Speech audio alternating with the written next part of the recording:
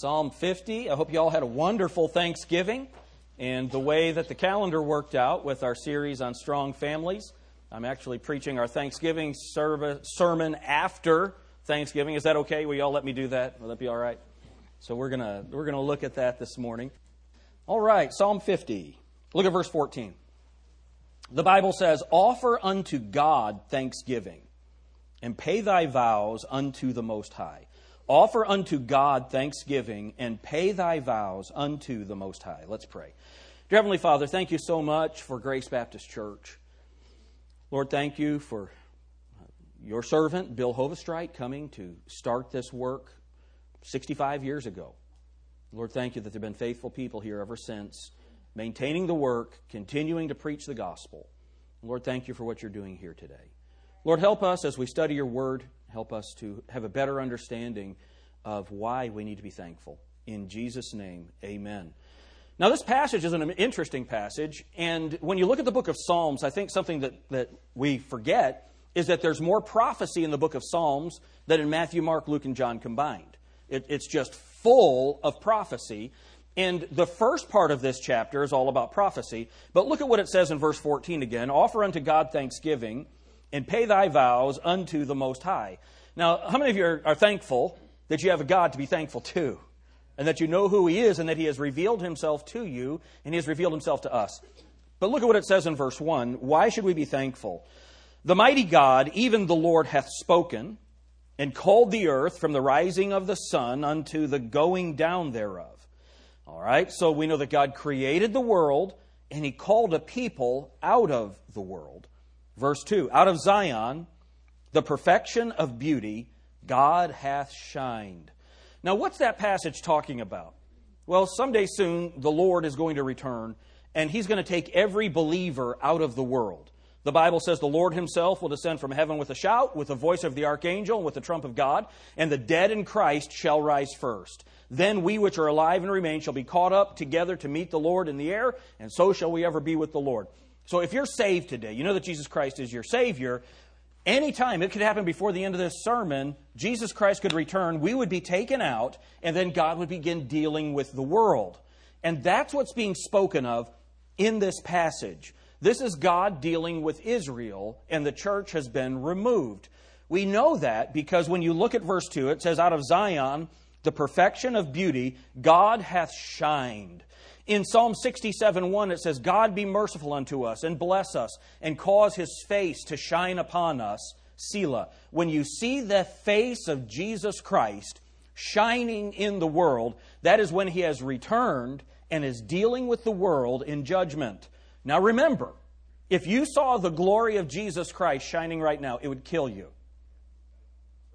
Because no sin can stand in His presence. So what's happened is God has taken us out.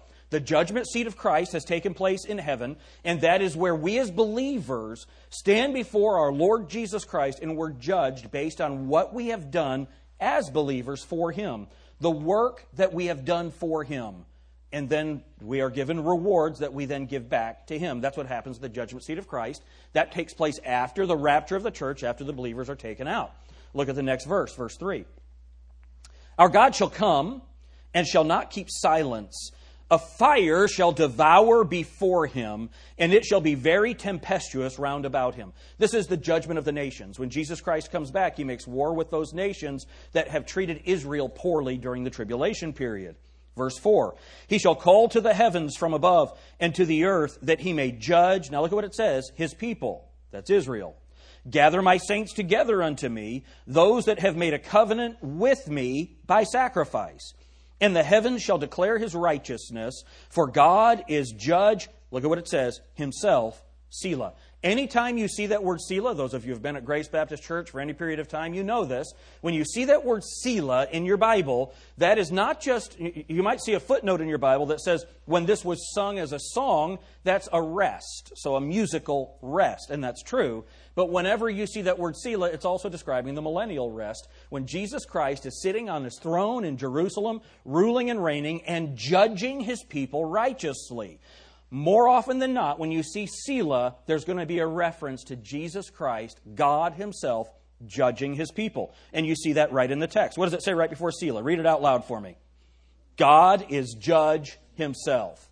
So this is a really important piece of information for you to understand your Bible. When you're reading the book of Psalms, you see that word Selah. Always look for a reference to the millennial kingdom with Jesus Christ ruling and reigning.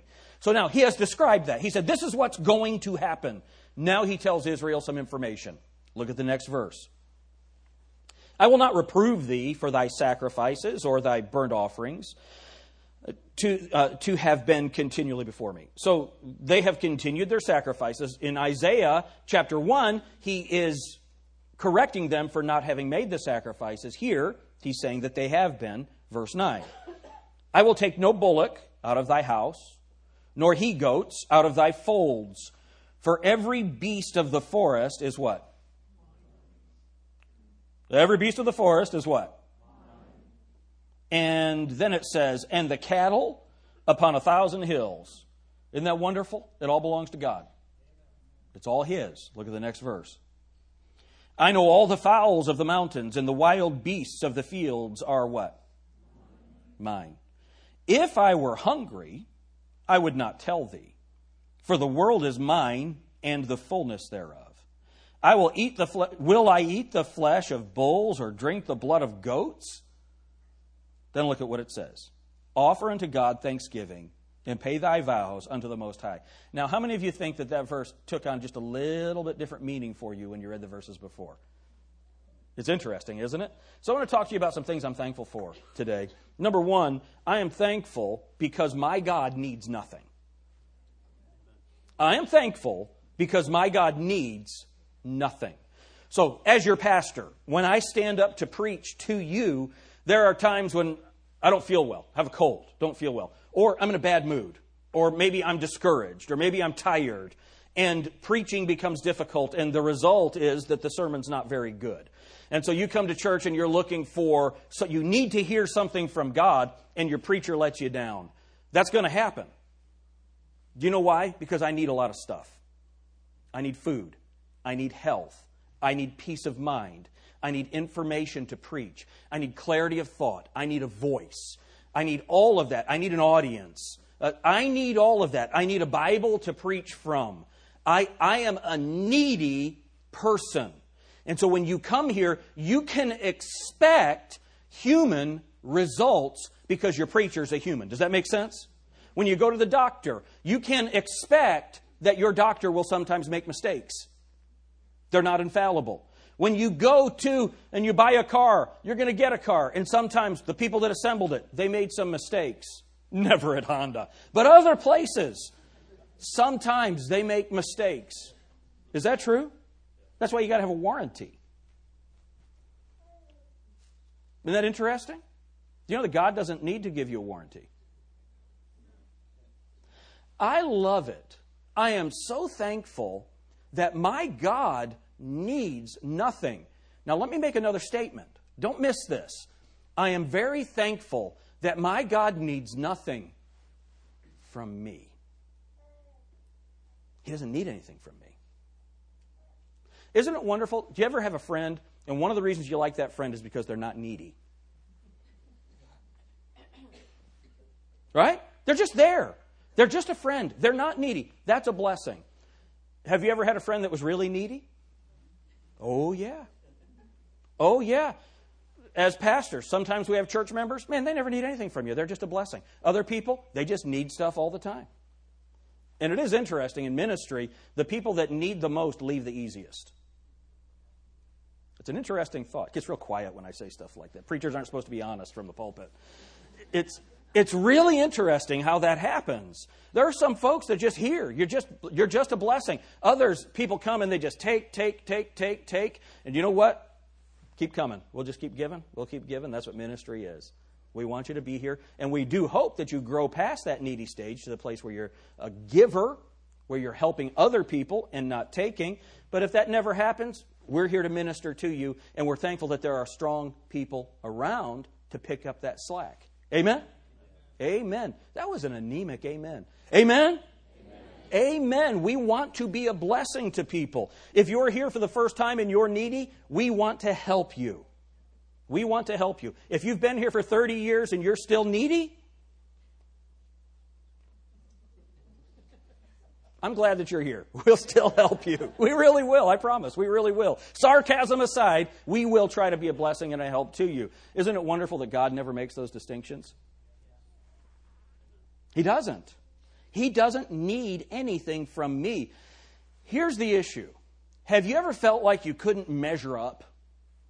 Maybe you're on the football team and you knew that you just weren't good enough. Maybe you're trying to cook something and you realize that your skill just isn't enough to make that turn out right. Whatever it is, you feel like you just can't measure up. Could be in school, could be in classes, you can't pass that test. All of us have reached the place where we were in a situation where we couldn't measure up. Would you all agree with that? And what does that make you do? When you realize you can't be good enough, you try as hard as you may or might, you can't do it. That makes you want to stop, doesn't it? It makes you want to stop. Here's the blessing. God doesn't need anything from me. I don't have to measure up to anything. God just loves me. God wants me to come to Him. God wants me to be needy of Him. He needs nothing. I need everything. And God wants to supply all my needs. I am so thankful that I have a God that doesn't need anything from me. I've heard preachers say this, God needs you too. Have you ever heard a preacher say something like that? God needs you to do this. God needs you to do that. God doesn't need you to do anything. He wants you to do things. There's a big difference in that. Do you remember Esther? What did Mordecai say to Esther? Well, it could be that you've come to the kingdom for such a time as this, but if you don't do it, God will bring deliverance from somebody else. God doesn't need you, Esther. He's letting you participate in this. Amen? And so I am so thankful that according to this text, my God doesn't need anything from me. He is only gracious. Oh man, that gives me such freedom. There's not a measuring bar. I don't have to be as good as some of you. I don't have to love as well as some of you. I don't have to serve as well as some of you. I just have to be the man that God created me to be and give Him everything that I have. And do you know what that is? That's what God wants. He wants everything. He wants everything. And my everything might not be as much as yours, but I don't have to compare myself to you. And then God doesn't need anything. So what I give Him is my sacrifice of praise. And we'll see that in a minute. So I'm thankful because God needs nothing. And then look at what it says. So back in verse 14, Psalm 50, verse 14. Offer unto God thanksgiving and pay thy vows unto the Most High. Before I get there, I was trying to decide whether or not I was going to go here just because of time, but I want you to see this. It's really interesting. Look at verse 11. If I were hungry, I would not tell thee, for the world is mine and the fullness thereof. Now, I want you to think about something. When Jesus Christ was on the cross, and He condescended to tell people, I thirst. I thirst.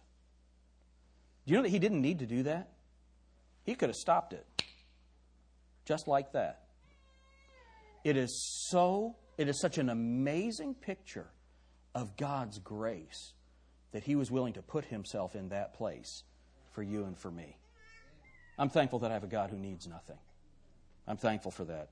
Then number 2, I'm thankful that I have a God that by His grace and mercy alone, I can call Him when I'm in trouble. Verse 14, offer unto God thanksgiving and pay thy vows unto the Most High. And look at what he says. And call upon me in the day of trouble, and I will deliver thee, and thou shalt glorify me. Now, we always have to get the doctrinal context. This is Jesus Christ talking to the nation of Israel about what's going to happen in the tribulation period.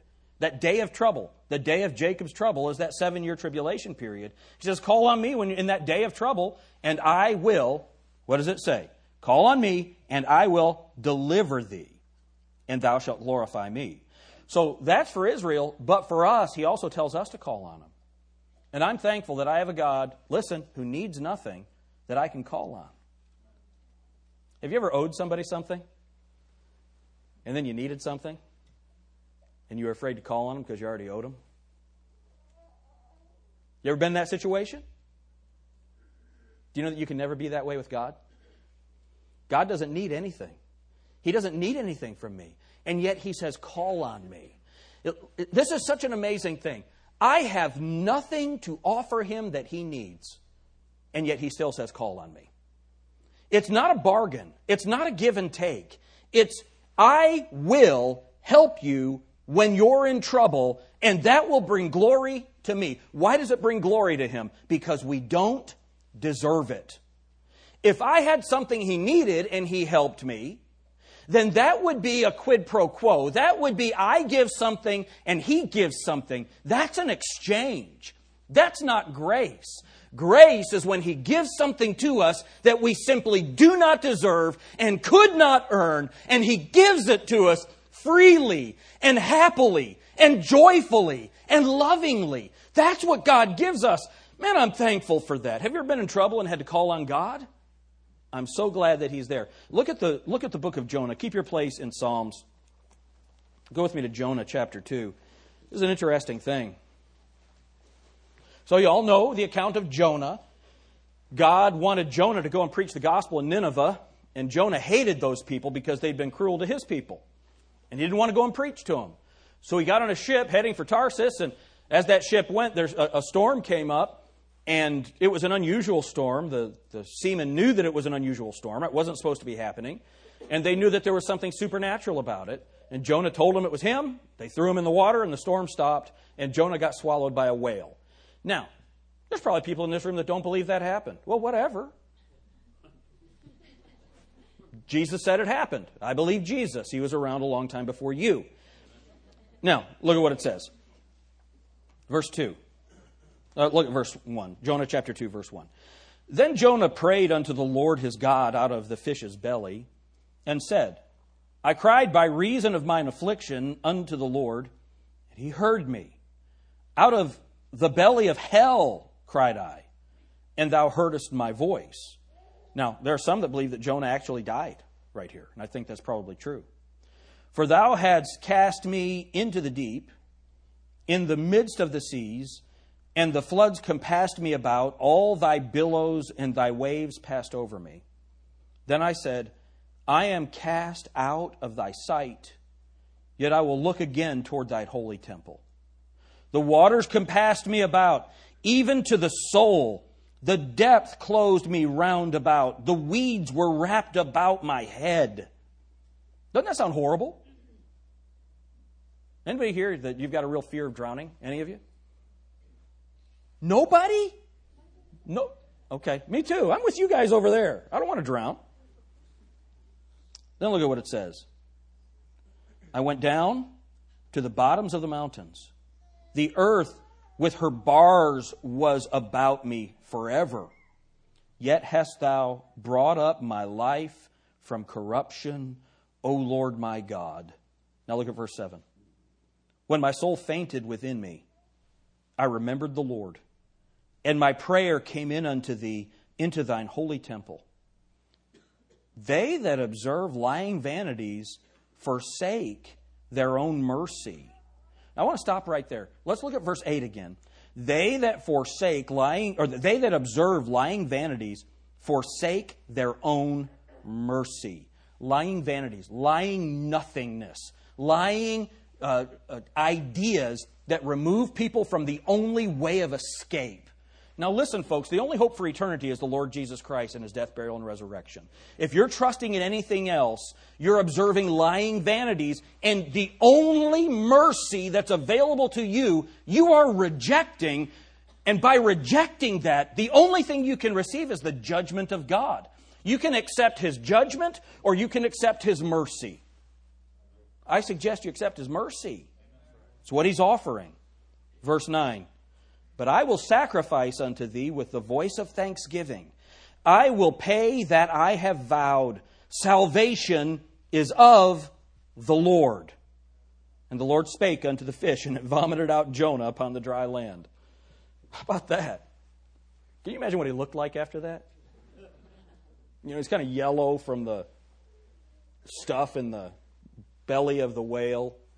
He's got, partially digested seaweed hanging from an ear. And then he's got the fish's vomit all over him. And he walks into the city and says, repent. What do? They repented. It's just an interesting way to picture it. But now, the thing that I want you to see about this is, what did Jonah do? Jonah quoted Psalm 50. When Jonah was in trouble, what did he rely on? The Word of God. He relied on the Word of God. And in his day of trouble, he called on the Lord, and the Lord heard him. Do you know what God wants to do for you when you're in trouble? God wants to help you. God wants to help you.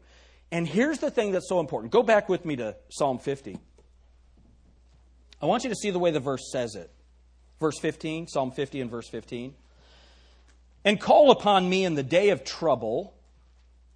I will deliver thee, and thou shalt glorify me. Your deliverance has to glorify God. So if you ask God to deliver you in a way that won't bring Him glory, don't expect Him to do it. Don't ask God to do something that would violate His Word. Don't ask God to do something that would violate His holiness, because He will not do that. How many of you know that God won't do anything that violates His holiness? So if you're in trouble, ask God to do something that aligns with His character, not something that would contradict His character. Does that make sense?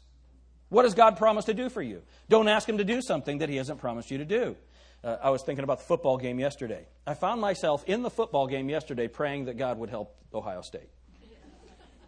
How many of you, honestly, how many of you would say that you have caught yourself doing that? And then I realized, there's probably somebody that knows God better than praying for Michigan right now. Why would God answer my prayer over Michigan's prayer?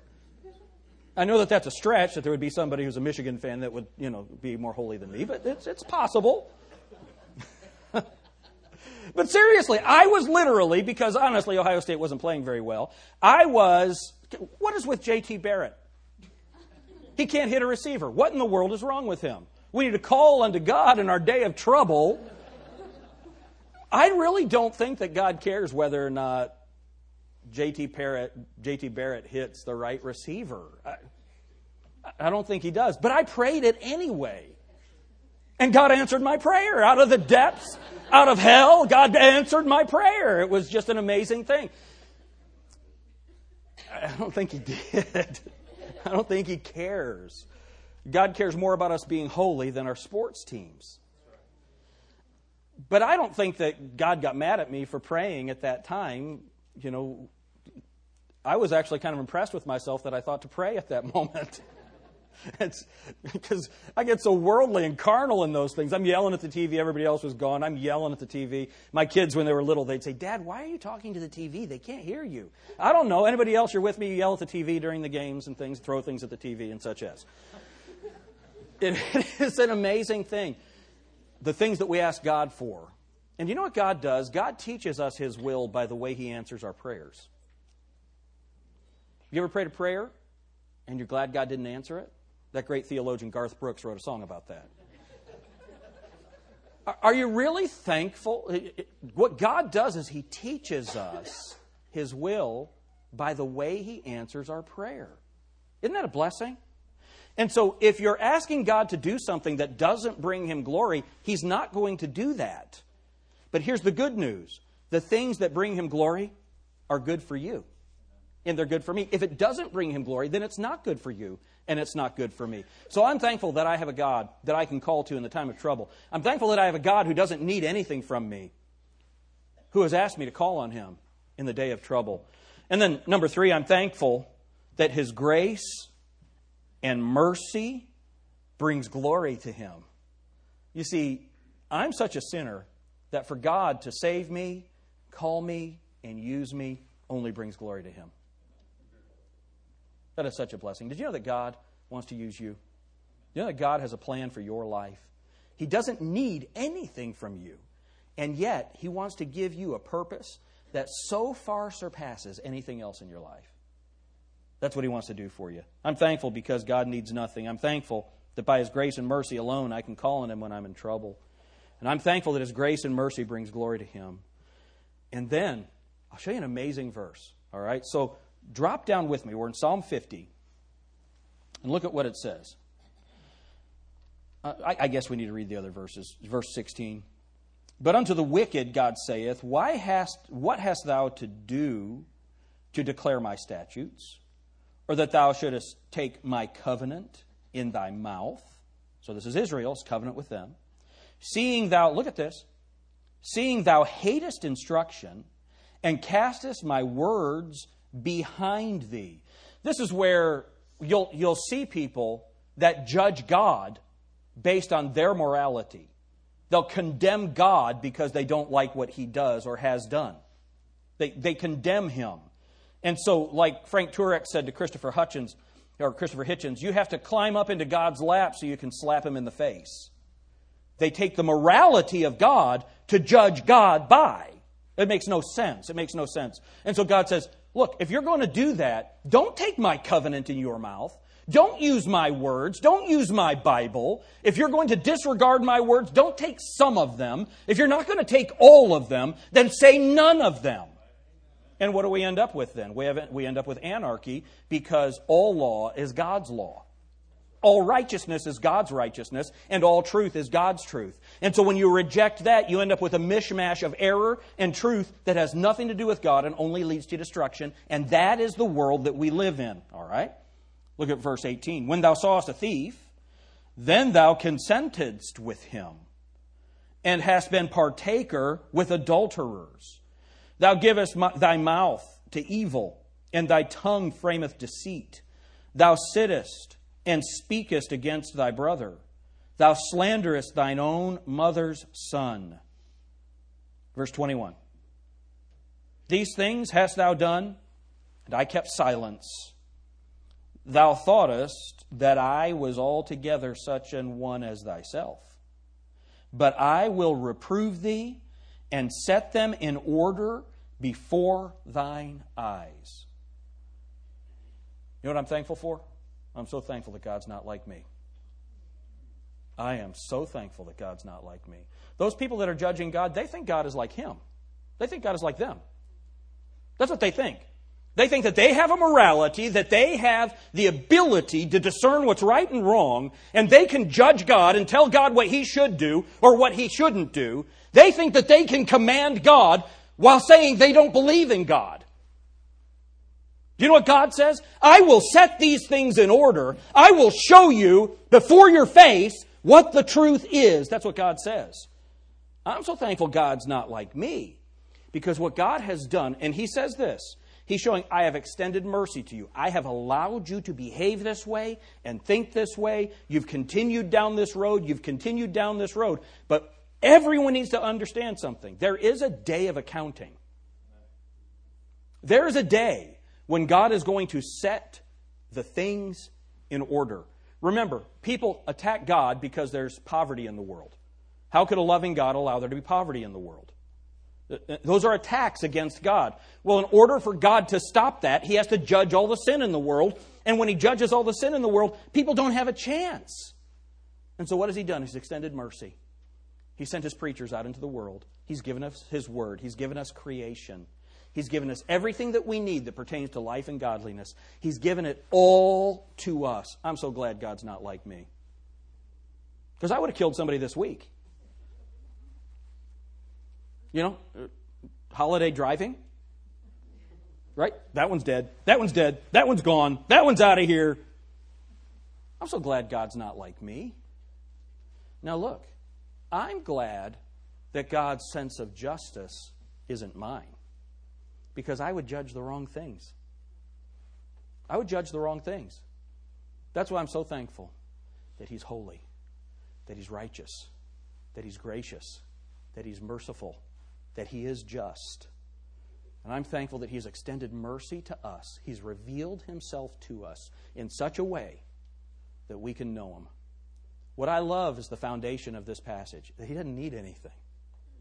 All that we have is simply grace. He doesn't need anything from us. And yet He loves us so much He was willing to enter into this world and die on the cross for us. That doesn't make any sense. That doesn't make any sense at all. You know, people attack Christianity because how could a loving God torture His own Son on the cross? Because God is a Trinity. and the Godhead chose together to redeem us. What a blessing that is. Can you imagine spitting on that sacrifice? Could you imagine? It doesn't make any sense. I'm glad God doesn't need anything from me. I'm glad God's told me, even though He doesn't need anything, to call on Him in the day of trouble. So it's simply perfect grace. I'm so thankful for that. I'm thankful that by His mercy and grace, that what He does in mercy and grace brings Him glory. That every good thing He does for me brings Him glory. And everything that brings Him glory is good for me. I'm so thankful for that. And I'm really thankful that God's not like me. How many of you are thankful that God's not like you? Would you raise your hand? Thankful that He's not like you. Praise the Lord. If you've never placed your faith and trust in Him, He is a great God. And I can promise you this, His mercy is better than His judgment. And whether or not you believe in Him, you're going to experience either His mercy or His judgment. He loves you. Let's pray. Dear Heavenly Father, thank you so much for who you are and what you've done.